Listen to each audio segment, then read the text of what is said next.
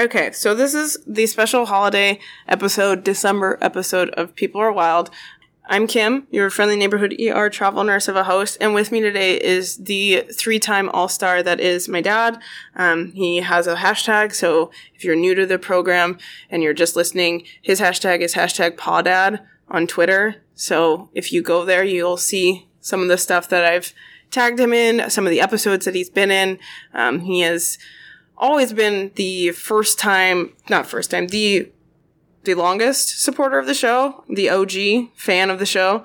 And he is here. We're going to do a bit of like a question and answer thing. People have asked me questions throughout me starting this podcast about you. And also questions about me. So we'll go and address some of those. And then some of the questions that I should just more specifically say, Kimberly from A Date with Dateline asked. So, we'll review as many of those as we can. So just for a background, Dad, how old are you? About 72. He is a sharp 72 though. He still works full time. My dad also, some people might have seen, I tweeted about something, probably about a week or so ago. He does have a background. He does have a degree. He has a JD. He does not practice law actively right now, but he does have a background within law in general. So, for the sake of just maintaining some anonymity and protection on what he does, just as much as I am vague with what I do in terms of HIPAA and everything, I'm not going to say what he does formally right now, but he does have a background in law. He also has a background of being a PE teacher, and a few other things that he has done throughout his life. So again, just kind of to keep him a man of mystery and intrigue, I won't disclose all the details because sometimes it's best left to the imagination, and whether or not he actually is a spy, he'll never tell me. But what we can talk about is some of the questions people have asked throughout me starting this podcast and more recently, just when I said I'd be doing a special episode because I am home for the holidays a little bit. That my dad would be willing to do. So some of them might be edited for time or might be edited for material, but we're going to try and get through as many as we can tonight, and sort of disclose a little bit more, I guess, about the people behind the mic. Well, the person behind the mic in general being me, and then the person behind essentially my life being my dad. So, I'm glad you're here. Thanks for being here, Dad. Yep. There are questions that some people have asked me specifically, but a lot of times you do have your own fan base. They want to know how you're so awesome, which I think is a little bit vague. However, I did recently disclose that my dad has had a beard for like all of my life, and I was asking him when I got home, I said, do you want to do this episode with me? People are interested in your thoughts about facial hair, aka, again, Kimberly from A Date with Dateline. I was like, well, he's had a beard like my whole entire existence. I've ever known him. He's always had facial hair. So she wanted to follow up on that with, is there a routine? Do you have thoughts about people who have facial hair? Take us through what it's like to maintain a beard of many decades. That's a great question. I'm not a real fan of the, as they say, the Taliban beard. So I do keep my beard trimmed, as you know. There is one of cleaning it. That doesn't look all scraggly and right, gross. Yeah, keep it uniformed and trimmed up. My barber is probably one of my best friends in the sense that he makes sure that I look good. When I at work or at play, he always says, and so it's a matter of daily grooming and I even have a special beard comb. It's a small one that gets in and keeps the beard in place. And then there's sort of a conditioner that I use. Is it specific for facial hair? Yes, it is. And this is the world I don't know about. So. Yeah, keeping it well groomed is important to me. As you know, I tend to wear a jacket every day to work and those sort of things. So I like to stay well groomed and be one of the older types. It's a nice thing. I don't like scraggly beards. I don't like the big bushy mountain man type sort of thing. So. But what if it was like more maintained? So. Oh, that's fine. I mean, I know because some people that like really they nice. have longer beards, Yeah. but it's like maintained.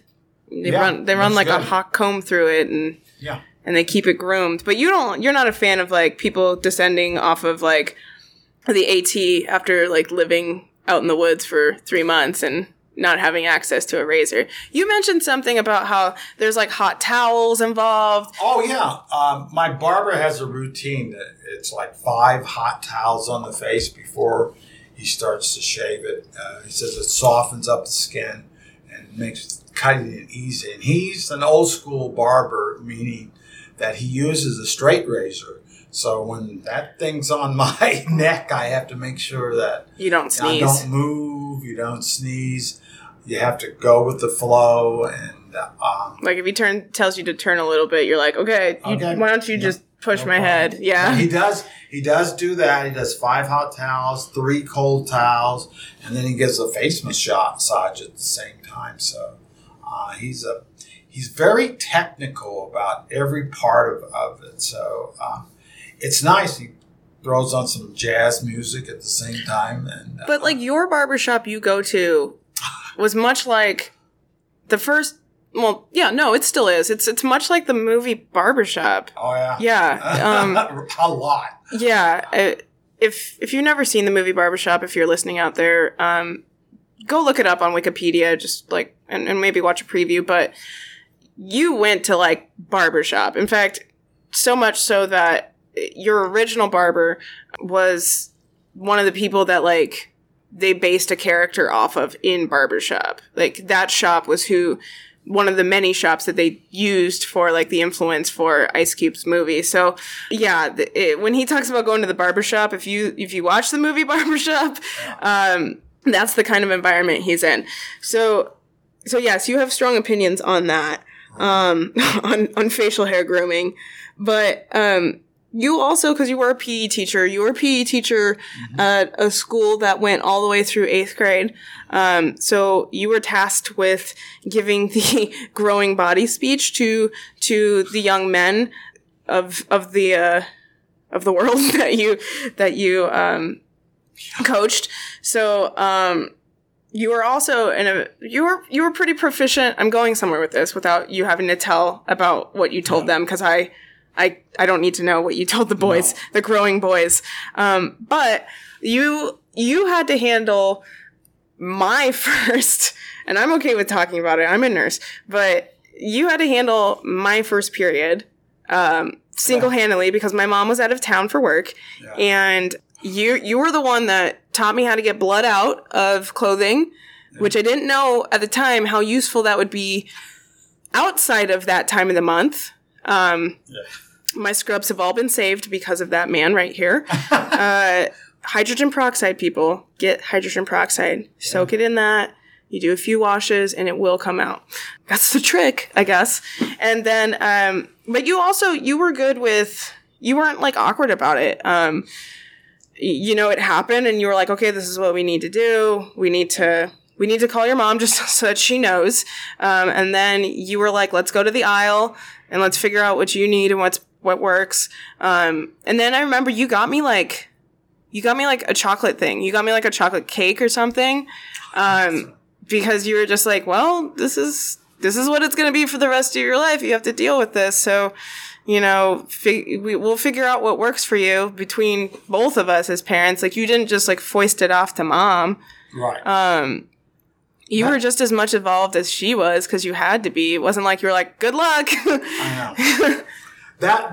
That whole era of your life was really interesting for me because as that was developing, and it's kind of funny, I would go into a store and have to buy the female products, and it never failed that the clerk was always a female.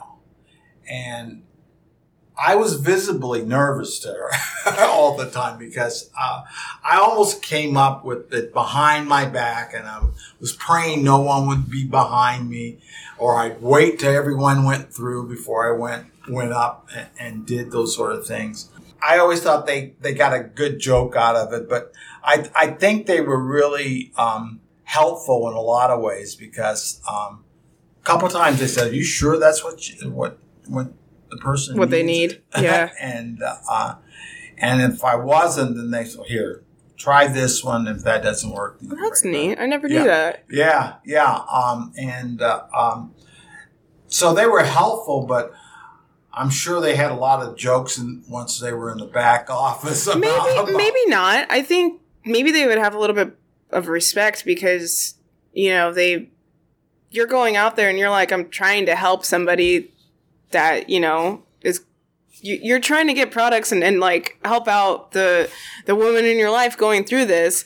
So I think that, maybe they were thrown for a loop and they're like, oh, okay. But I'm sure there was a little underlying respect. That's why they helped you out. Yeah. I honestly. Yeah. I mean, the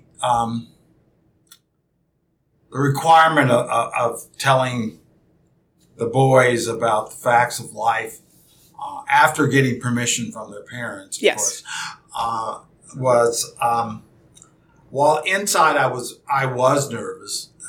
It was like the old adage, "Don't let them see you sweat." So outside, it was like all business. Yeah. There were some ground rules set. There were some things that I would not say, even though I know that some of the kids wanted me to say certain things. I wouldn't do it. I always gave the medical terminologies and went down through that. And I always told them, if you have any questions, first check with your parents. Yeah. And if that doesn't work, then we'll see if we can find you someone that you're comfortable with. If you're not comfortable with this, I'm not going to be forcing anything on you. So I think once they understood that and the parents understood that and trusted me, I had to live up to that trust. So it became easier and easier each year, but it was a requirement that the male PE teacher tell the male. It's like middle school. Yeah. Like 5th grade. But we still had to get parents' permission. Sure. And if they didn't want us to do that, then I would not do that and have another assignment for the youth that didn't. Yeah. You're still respectful. But there were always the jokes and things that would come out. Sure. I mean, you're talking to like, what, middle schoolers, preteens, 5th graders. It's all awkward. Everything's awkward. It's still awkward within our own bodies sometimes, but it is. You did open the conversation and the dialogue, which was probably very appreciated by some of those people. But I always left the final stuff for the parents. Right. I mean, and that's good. Okay, so people are also interested in knowing what are your hobbies or your interests. I know at least one of them, which ties into the next one, is it says, "What's the last movie you saw in theaters?" You love going to the movie theaters. That's one of your like treats that you do pretty regularly. So you are single-handedly keeping the movie industry alive by not streaming everything like the rest of us probably are. He does not have Disney Plus, at least not of this recording. But you do, as far as I can remember, you love going to the movies and like love going to plays. What's your favorite musical? Believe it or not, it's The Sound of Music. Really? Yes. I would have thought it was Guys and Dolls. We saw Guys and Dolls like 5 times when I was little. I know it. It's second. You start singing start singing "Luck Be a Lady" whenever you try and go gamble in Vegas. I know it. I do. You do. Yeah, I do love musicals. You like The Sound of Music. I never saw The Sound of Music with you. That's probably true. I never did. Here in the summer, you were always busy either in a sports or academic thing or both. I was a nerd, everyone. I was a nerd. Before you were born, summer here is a time for musicals. There are a lot of acting groups here from all the way from the community college levels to the universities down to different areas, little theaters that are here, community theaters. And so, but musicals are always the big thing. You remember when we saw, like, what was it, the 1940s Radio Hour? Oh, gosh. That was so amazing. By accident. It was a final dress rehearsal. Yeah, we saw it before. Like, we saw it, previews, basically. It was so good. It was so well done by whoever that group was. I hope those people are doing well because they had so much talent. And then we saw, like, Man of La Mancha. Yeah. And that one, Phoenix Theater, I think? Yeah. Yeah, somewhere around there. Yeah. It was years ago. Right. That was really well done. And then there was that, what did we see? Oh, goodness gracious. I'm thinking Biff Loman, Death of the Salesman. Death of the Salesman. Oh, it was so good. That was at a community college. We did, because I had to see it for school. And it kind of like, I think it was their opening night, so it was weird because they were like delayed for some reason. Right. And it took 3 hours for this play. I know, but it was so well. It was so good. Yeah. Sorry, we could talk about musicals and plays forever. My dad instilled in me a love for the live theater like none other, and so did my mom.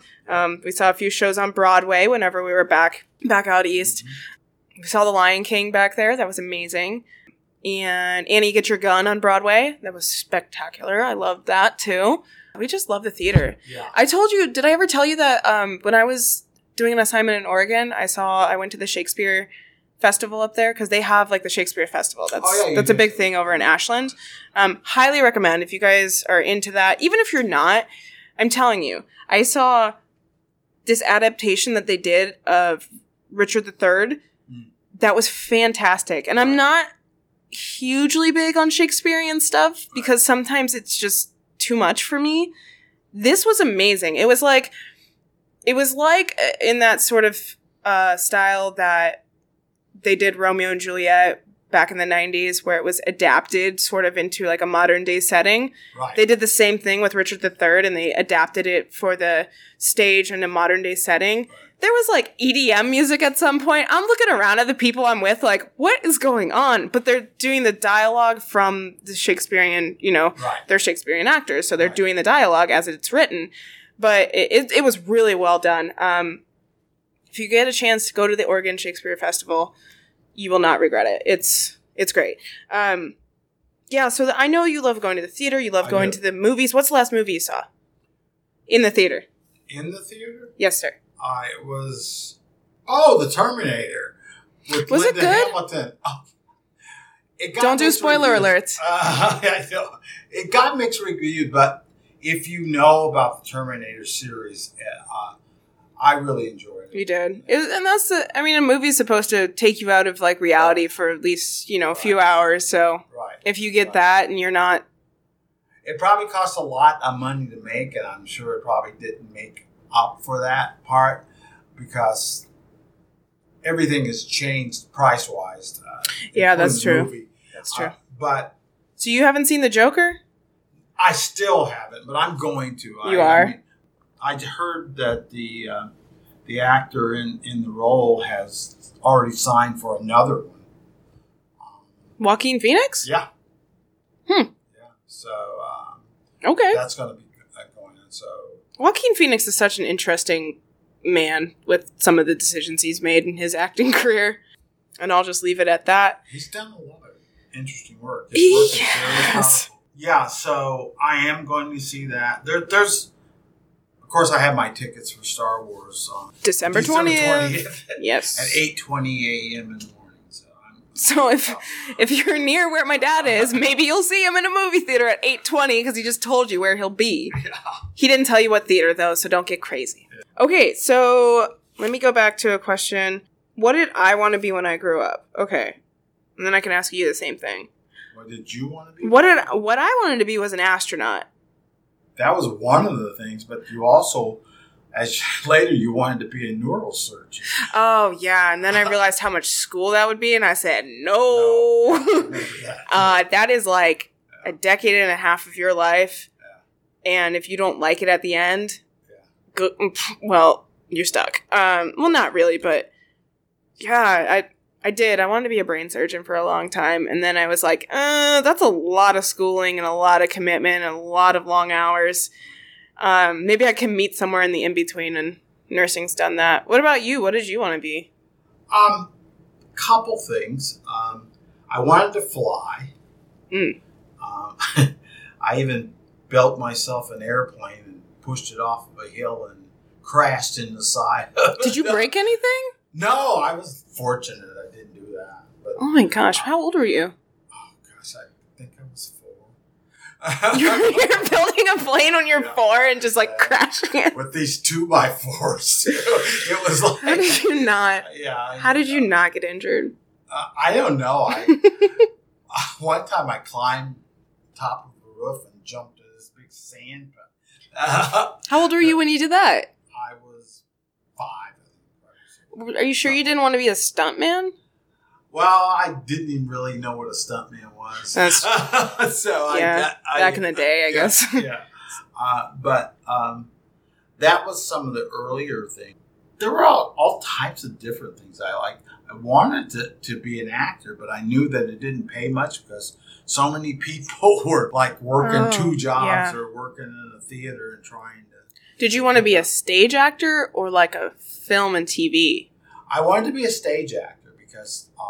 You like the theater? I love the theater, and I've been fortunate to have been involved with it from elementary school all the way up through college. And, you did college theater? I did some small things. When I was in law school, we had this thing called the Law School Folly. Basically, we were doing... You told me about this. Yeah. We were having fun with our law professors. And is this the one where you said that you guys thought it was hilarious and nobody else? Oh, that was another different one. I know what you're talking about that. Yeah, but that one I was a director. Literally, it was a film class, and we were learning certain things to do. But one of the things we had to do for the class, and we only had like 15 minutes to do it, was develop a skit, a comedy skit. We had to sell it to our professor, and so we're practicing, me and this other guy. And during that time, Johnny Carson was the big guy, and he used to do this bit where he was called the Great Karnak, where he would have an envelope, hold it to his head, and he would read an answer off. And then Ed McMahon was the straight man and would say, he was the laugh guy and all that sort of thing. So we're practicing that. And I was playing the Ed McMahon role, and my friend was playing the Great Karnak. And we were laughing so hard at these jokes that we had made up. And we thought we were the greatest thing in the world. So we get back, and they said, okay, what are you selling us? We get out there and we start. And the first one, it just fell flat. Not one laugh, not even a budge. It were like... or like a sympathy, like... I know. And no sympathy giggles. It was like, oh boy. And so we went through the whole thing. We didn't get any laughs. Oof. We got all these like, get tough off the crowd. stage Tough looks. Crowd. Yeah. And it's where we really learned about what they say called flop sweat. I mean, sweating down the back. Nobody's laughing. We're standing there, and we're both thinking, my goodness, we thought this was hilarious. So it was a lesson learned about that. Oh, it's a public speaking class. That's what it was. Oh, really? Yeah. And when we were critiqued about it, we talked about feeling the way we felt. And says, well, now you know how hard the area is. But right. Yeah, that was an interesting time. And anybody that does stand up, I take my hat off. We're tipping the hats to that because when you have a bad set or a bad crowd. There's nothing like standing there and nobody's laughing. Not even a sympathy giggle. Like, not even somebody that's like, or like, God, give me something. The worst thing is that they don't say anything, and it's just like you can hear anything drop in it, and it's like, oh my God, I don't think I can do this ever again. And a lot of people probably don't. They walk away. They're just like, that's it. I admire all the people that comedians, people who get on stage in general, people who. Well, getting on stage is okay with me because I've done it a lot, and but just like that like aspect of like if I got a presenting, script, that's true. If you have a script that's a little different, you can play off a character. Right. But yeah, if you're doing like a one-person show or a stand-up thing or improv, even like you're doing like that sort of thing. Yeah. It's tough when you got nothing from the audience and you're like, come on. Yeah. Especially when you thought it was so great. And then we did that all the time when I used to do those improv classes where they would give us scenes and some of our scenes would work. And then sometimes if we got to do stuff freehand, we were like, this is kind of dumb, but okay, we have to get something out. Right. And then it would do better than the scripted stuff that we were doing. So it's like, oh, okay. And that was like, that was back in the day for me, but, well, no, I did improv. It was a summer. 12? When I was 12-ish? No, teens. Was I already in my teens? Maybe teen, Maybe early teens. Yeah. So, if you think that me being funny is organic, it's probably not. There's a lot of improv training behind that. You know, I studied at the school of the thing about no one. No, what? The thing about you that I was surprised, you were so young, but you always came back. See, I would have walked away. And stuff didn't work? Yeah. It was... But you always... Because I like to write stuff, though. That's the thing. Like, I would like to write and, try and figure out what worked and what didn't work. Right. And now you end up with a podcast, so... I know. This is what happens, kids. This is what happens. Don't act. Don't act. You're just going to get a podcast. Yeah. Okay. What TV shows and or toys was I obsessed with? Ooh. You know the answer. Power Rangers. Oh, yeah. Yeah. To the point where there was a bit of a ultimatum in our house that I could not watch the Power Rangers because I would try and throw myself off of the couch, off of anything I could, off of the bed, and try and do all the stunts and try and do all the karate and martial arts with no training. You literally thought because the Pink Power Ranger's name was Kim. It was you. I was the Pink Power Ranger. I was obsessed with the Power Rangers. I still am to an extent. I will admit I'm the person that saw the new Power Rangers movie. I was like, I definitely got to check it out. And I wore my Tommy Oliver Angel Grove High School t-shirt. Yes, indeed. I had one of those. And I wore that. And I saw it 3 times in the movie theater. I have it downloaded to all of my devices so I can watch it whenever I want. It was really well done. It deserved a sequel. I need to calm down. And my friend actually got JDF, Jason David Frank, Tommy Oliver himself, the White Ranger, the Green Ranger, and at one point the Red Ranger. He autographed a photo for me. My friend got it for me at a Comic-Con. So shout out to Rebecca. You are amazing, and you share in my love of Power Rangers. And I appreciate you for that so much. But I do have that. I have a signed poster thing of it. What was that second part of that question? Toys I was obsessed with. Oh gosh, you had all those action figures. Power Rangers more so, and then I inherited my older brother's toys. So I got the Ghostbusters. I got the car, the whole car. We had the car, you guys. We had all the Ghostbusters action figures. Right. We had what was that show called? Thundercats. We had Thundercats ones. We had one. The WW. We had Mask. We had the Mask ones. Mask. We had those ones. We had He-Man. We had all the WW. Castle Grayskull. Yes. And then we had all the WWF. when it was the WWF. I still respect it as the WWE, but I grew up with the WWF. So I inherited a lot of my brother's toys, which means that I inherited a lot of like my brother's interests in a way. Right.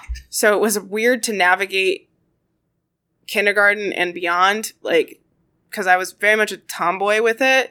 And I loved monster trucks. I recently got to see the home of Gravedigger in Outer Banks, North Carolina. Right. Anybody who follows me on other social media that's not associated with this podcast, aka the people out there that know me in real life that saw my photos on my actual personal accounts, you know how excited I was to see Gravedigger. One of the best monster trucks out there, and still going strong. I still have like these little blips of interest in things. Like I still kind of sort of follow the WWE to this day. It's a little bit more, it's different. It's different than it was for me in the 90s, and it's certainly different from what it was in the 80s. I know that there's a new league now called All Elite Wrestling that has a lot of ex-WWE stars like Jericho and the Cody Rhodes and I think some other people. I am going to reserve my judgment on that for another, perhaps future Ask Me Anything, because it's just started, so I don't have a good knowledge base on it just yet. So don't ask me who my favorite wrestlers are for that. I don't know yet.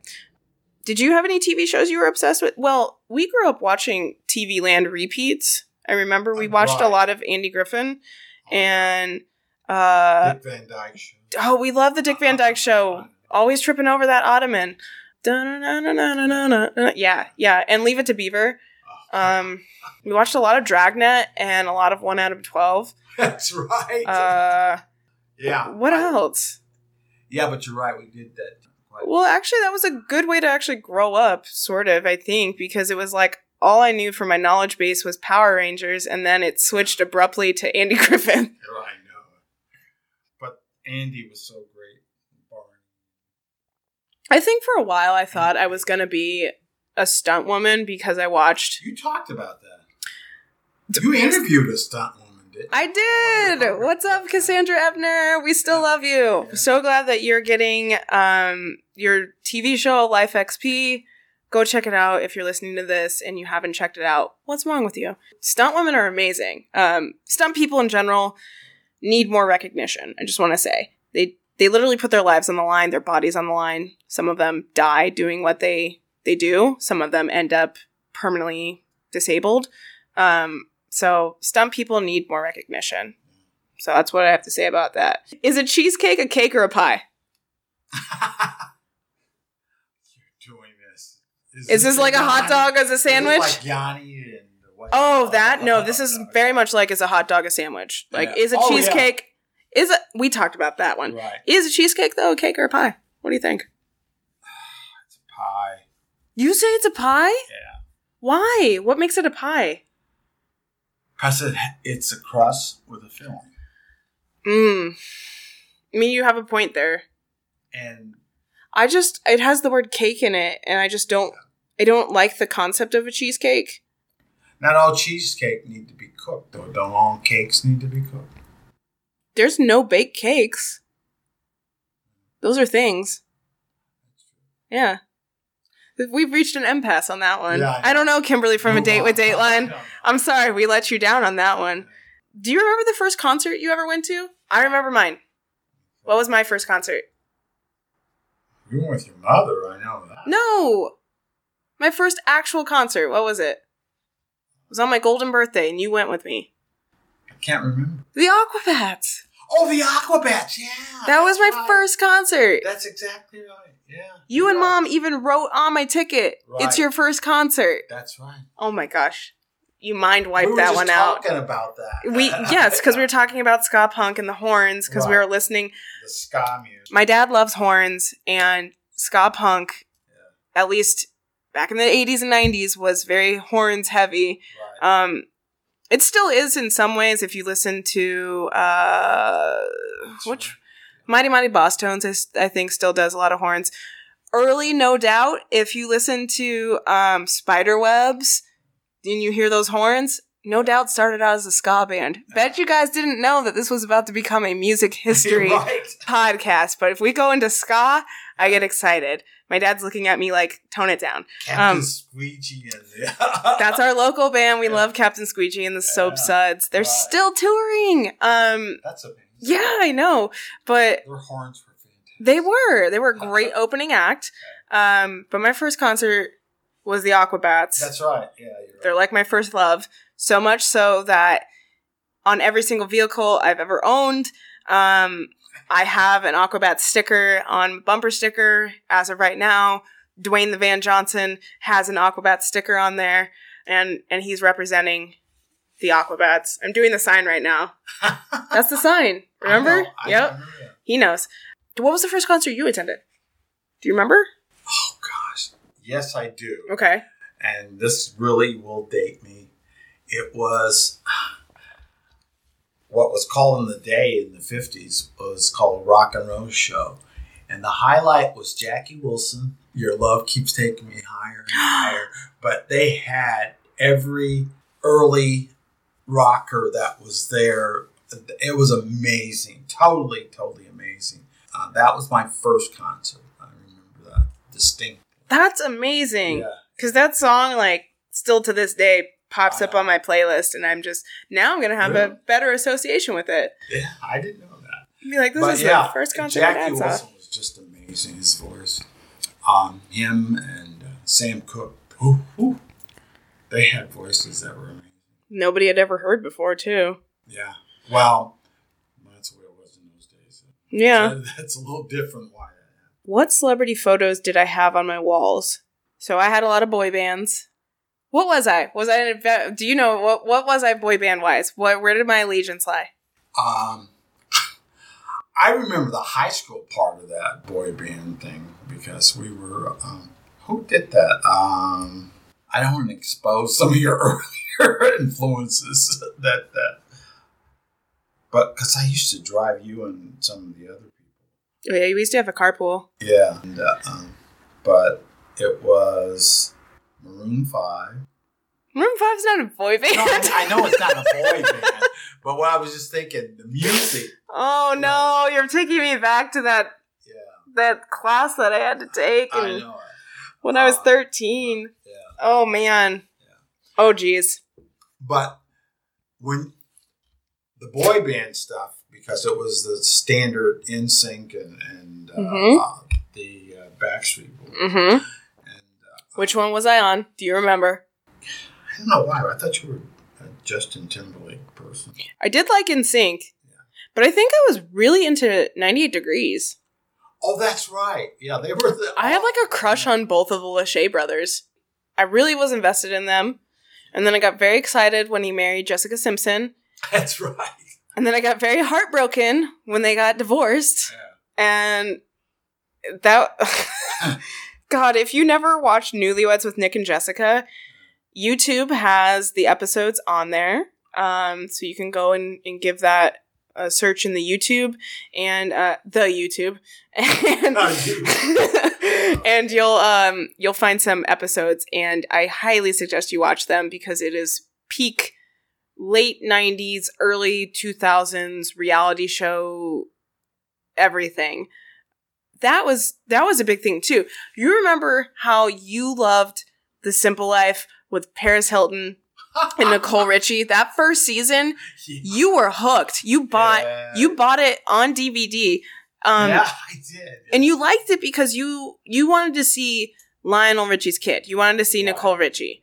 Right. You were invested in her. I wasn't invested in her, but it was interesting.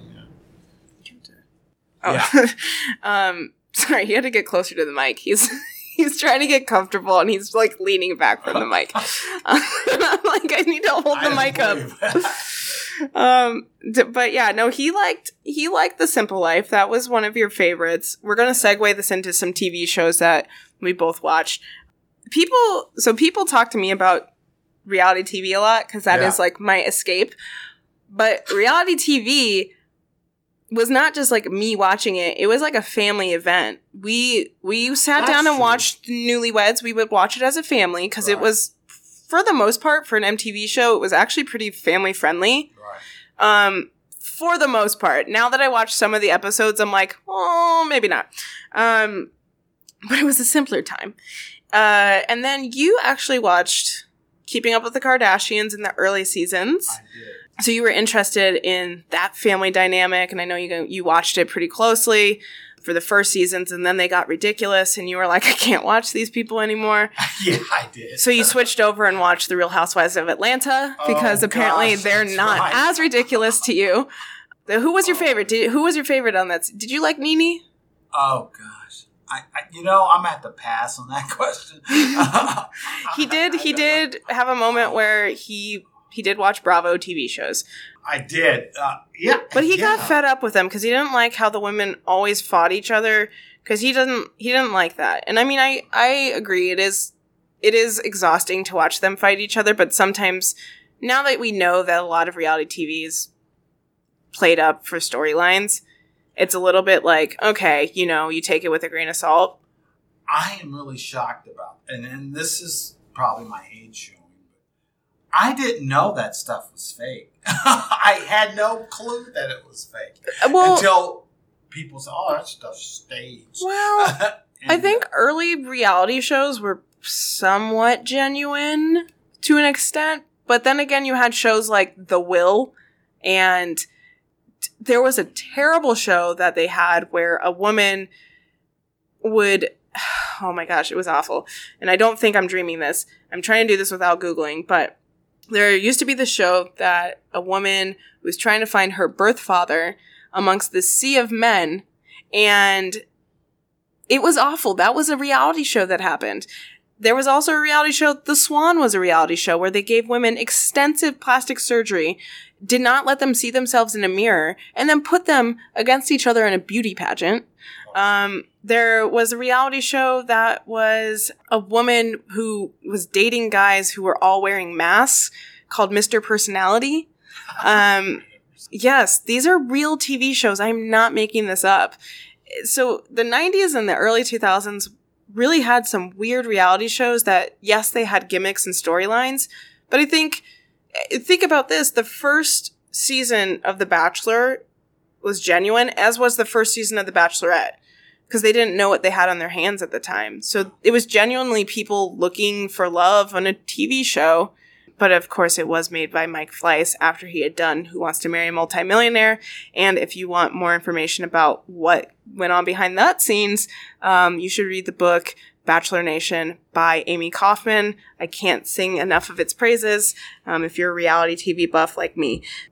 But you did genuinely enjoy it. I mean, to an extent, you're seeing people that you hadn't necessarily seen in a while. You know what I mean? Nobody had seen Kris Jenner after the OJ trial.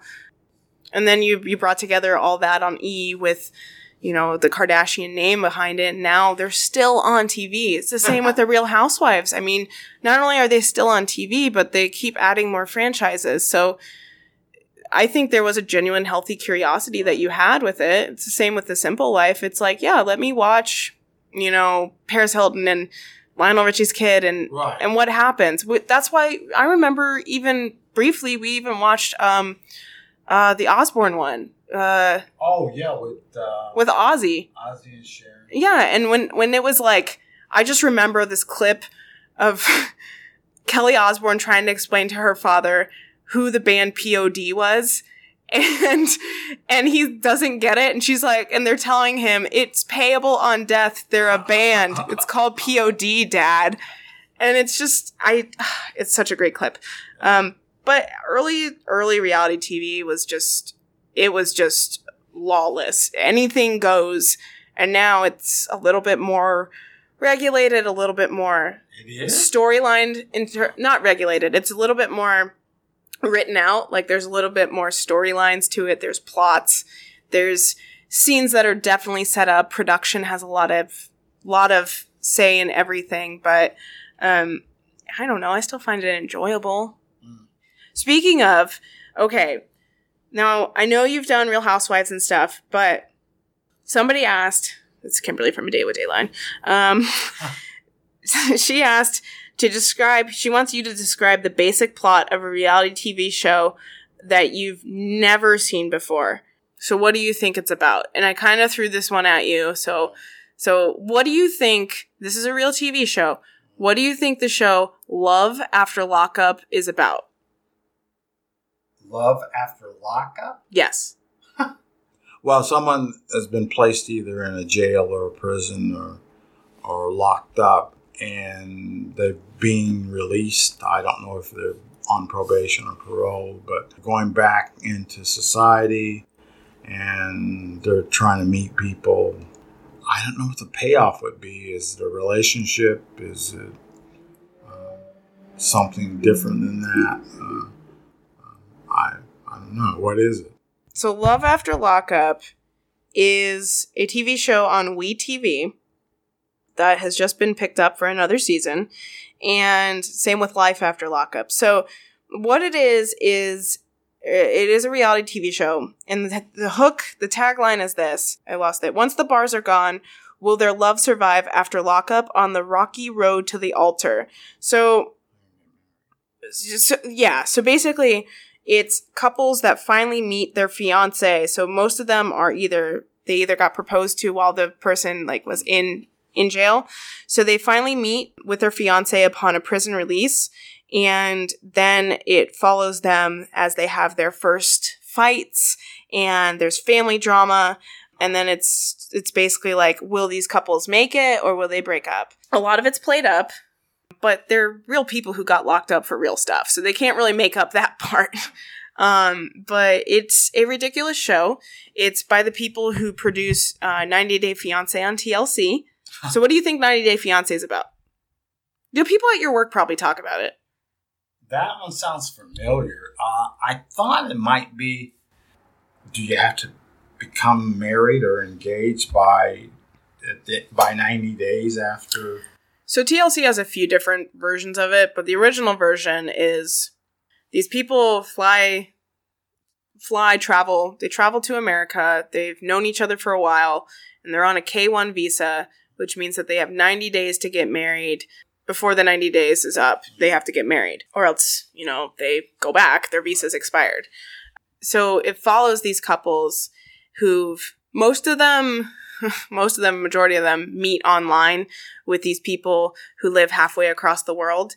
And then they either meet somewhere, either meet in that person's home country or they meet somewhere in between. Somehow they meet up and then they apply for the K-1 visa. And then essentially they bring them to America and that's where their story starts. But TLC has expanded it now in a lot of ways because they have had just monumental success with it. Oh. So they've done, I think this last year, they've done their 90 Days the Other Way, where the American goes over to where the person is into their home country, and you see the relationship work from that perspective. And so they kind of choose whether or not they're going to leave that person or if they're willing to stay in that relationship at the end of the time. So it's all ridiculous. They're all terrible people for the most part who who end up on these shows. But for some reason you just keep watching. And I think it's because you're just my life can be a little bit dramatic and a little bit rough, but it's not as bad as some of these idiots. And I mean it when I say they're idiots. Some of them are just straight up morons. And they're totally being played. They're being scammed. And you do feel bad for them to an extent, but then you're like, but wait, you're on TV. Anyways, questions? Yes, we have questions about that. So these are ridiculous shows, but it's a good escape. I have one more question for you. This is actually one that's nobody asked. You have a nickname for me since I was younger, and I was thinking about it the other day, and I have no clue what it means. Why do you call me Meister? That's interesting. What does it mean? I have so many questions. Well, Meister's kind of a title of person that commands certain respect in certain fields. For instance, in Germany, a brewmeister. It's a brewmaster, and they've mastered that craft.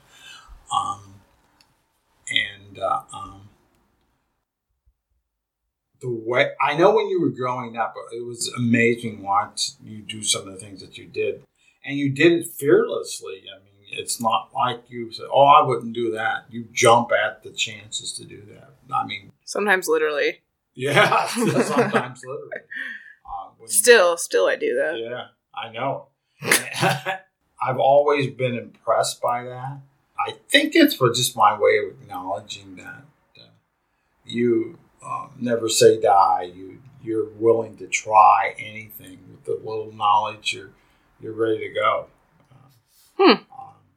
I mean, I might need to channel that back because now I'm just getting old and cautious. I'm seasoned. I can't even say old because you're. I can say seasoned is probably seasoned. Yes. Old, no way. No way. Yes, it's true. We got a couple more questions. Yeah. Have you ever done karaoke, and if so, what was the song? Whoa. I've done.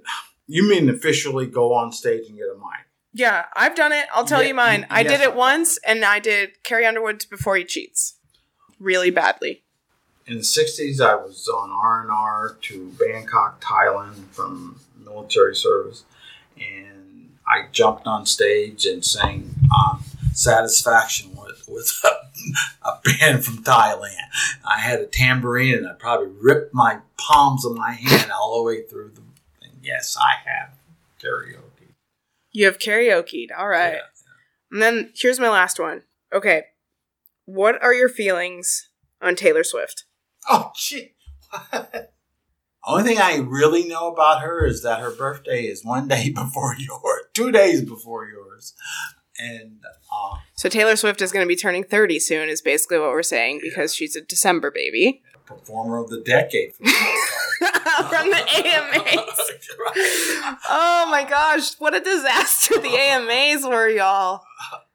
But I can't. That's about all I know. They brought Taylor Swift up at the end of Shania Twain's set to tell Shania Twain, I guess, like, look, Taylor Swift's the most winningest AMA artist. It used to be Michael Jackson, and now it's Taylor Swift. Isn't that great? At the end of Shania's own set, they did this to her.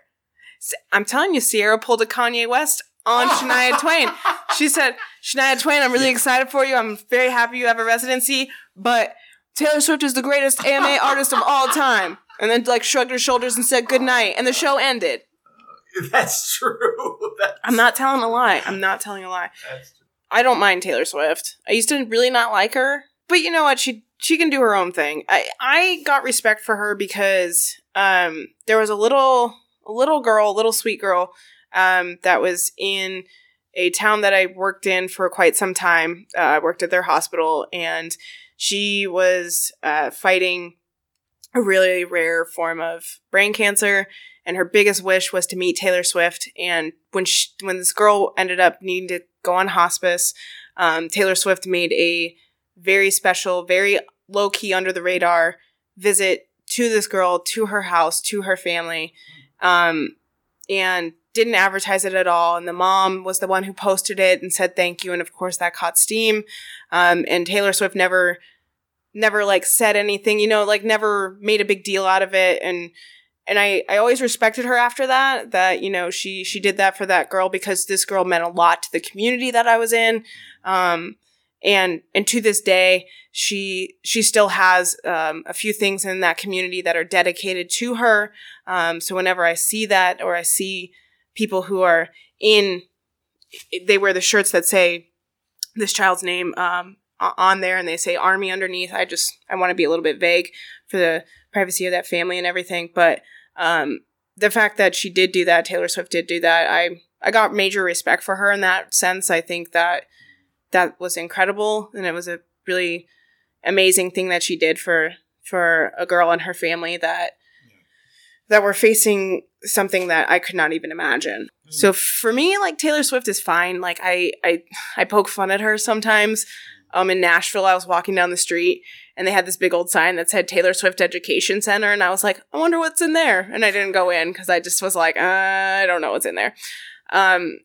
And I mean, she worked hard. She worked hard to get to be the artist of the decade according to the AMAs, and she really did. But, you know, she also had some fortunate opportunities, and you know, that's kind of what happens, I think, when you get to that level, is that you work hard and you have some opportunities that work out and you end up at that superstardom level.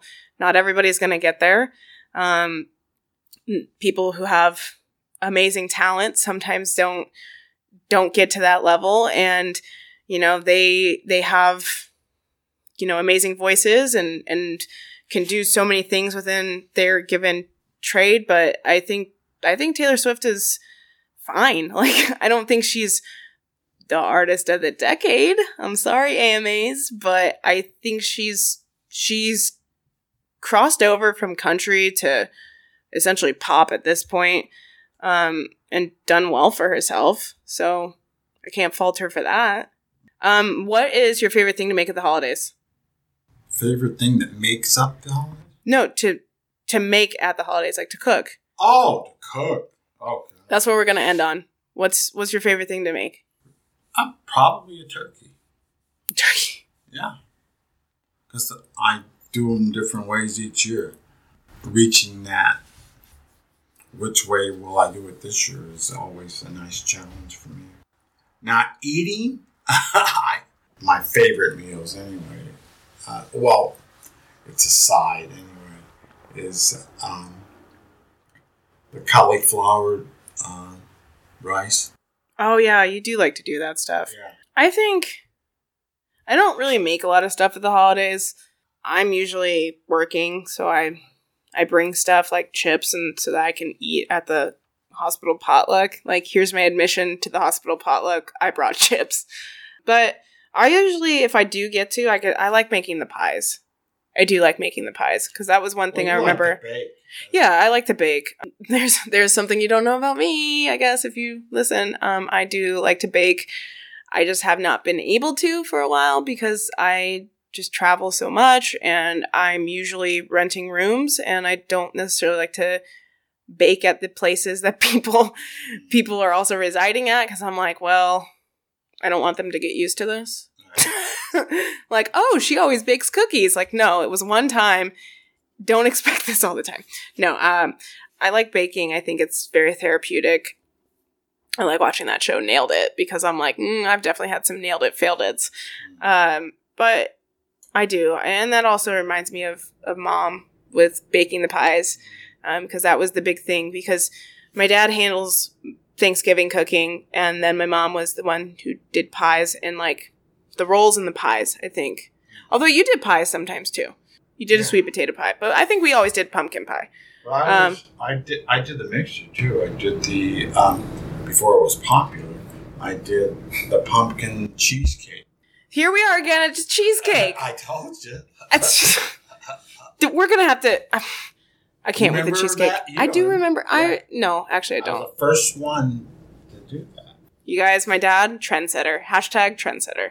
I can't with the pie. We're gonna have to end it with the pie. So, Dad, do you have any parting words for people for the holidays, for people listening to this podcast, for the new year?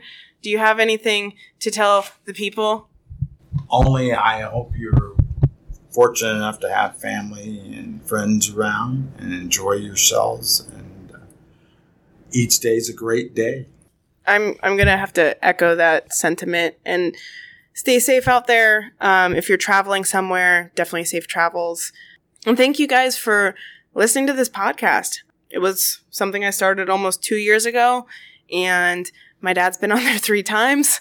But there's been a lot of other people in the in-between, and I'm very thankful that I have met some incredible people along the way, interacted with amazing people with awesome stories.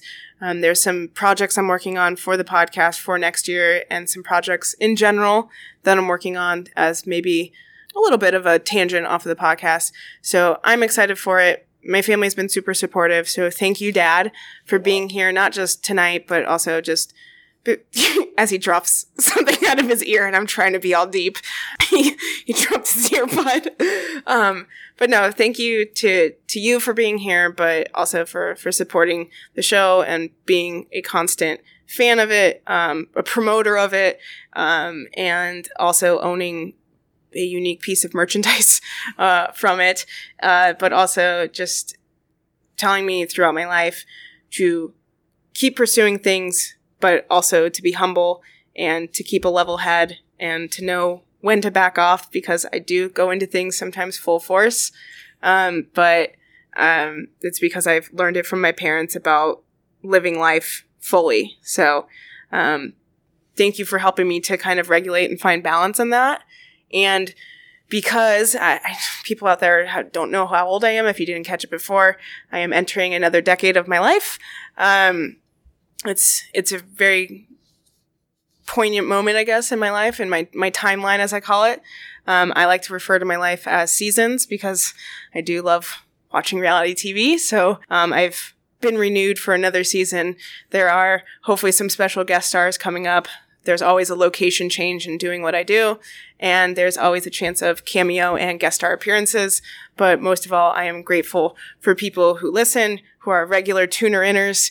And as usual, feel free to contact me through my email, peoplearewildpod@gmail.com, for any ideas, suggestions, constructive criticisms, or just to say hey. You can always reach me also on Twitter. It's @peoplearewild. And then, might as well announce it now, going into next year, I will be having a Patreon. There will be some cool stuff on there. Myself and some people who have graciously taken time out of their day are recording some things wherein there's some projects going on that I'm super excited for. So stay tuned for that. I will let everybody know when that is actually up and running. It is technically up and running, but it's just right now kind of a little bit of a placeholder. There's just some early release episodes and some other stuff on there, but actual bonus content I am working on getting out. If not by the end of December, it'll be into next year. I hope to get one more episode out this month, but if I don't, that's because I'm enjoying the holidays. So I hope you guys enjoy the holidays. And from myself and from my dad, happy holidays, everyone. Stay safe. What? No, say it. Happy holidays. There you go. That's from the man himself, Paw Dad. Okay. Believe in the good, practice random acts of kindness, and look out for yourself and look out for others this holiday season.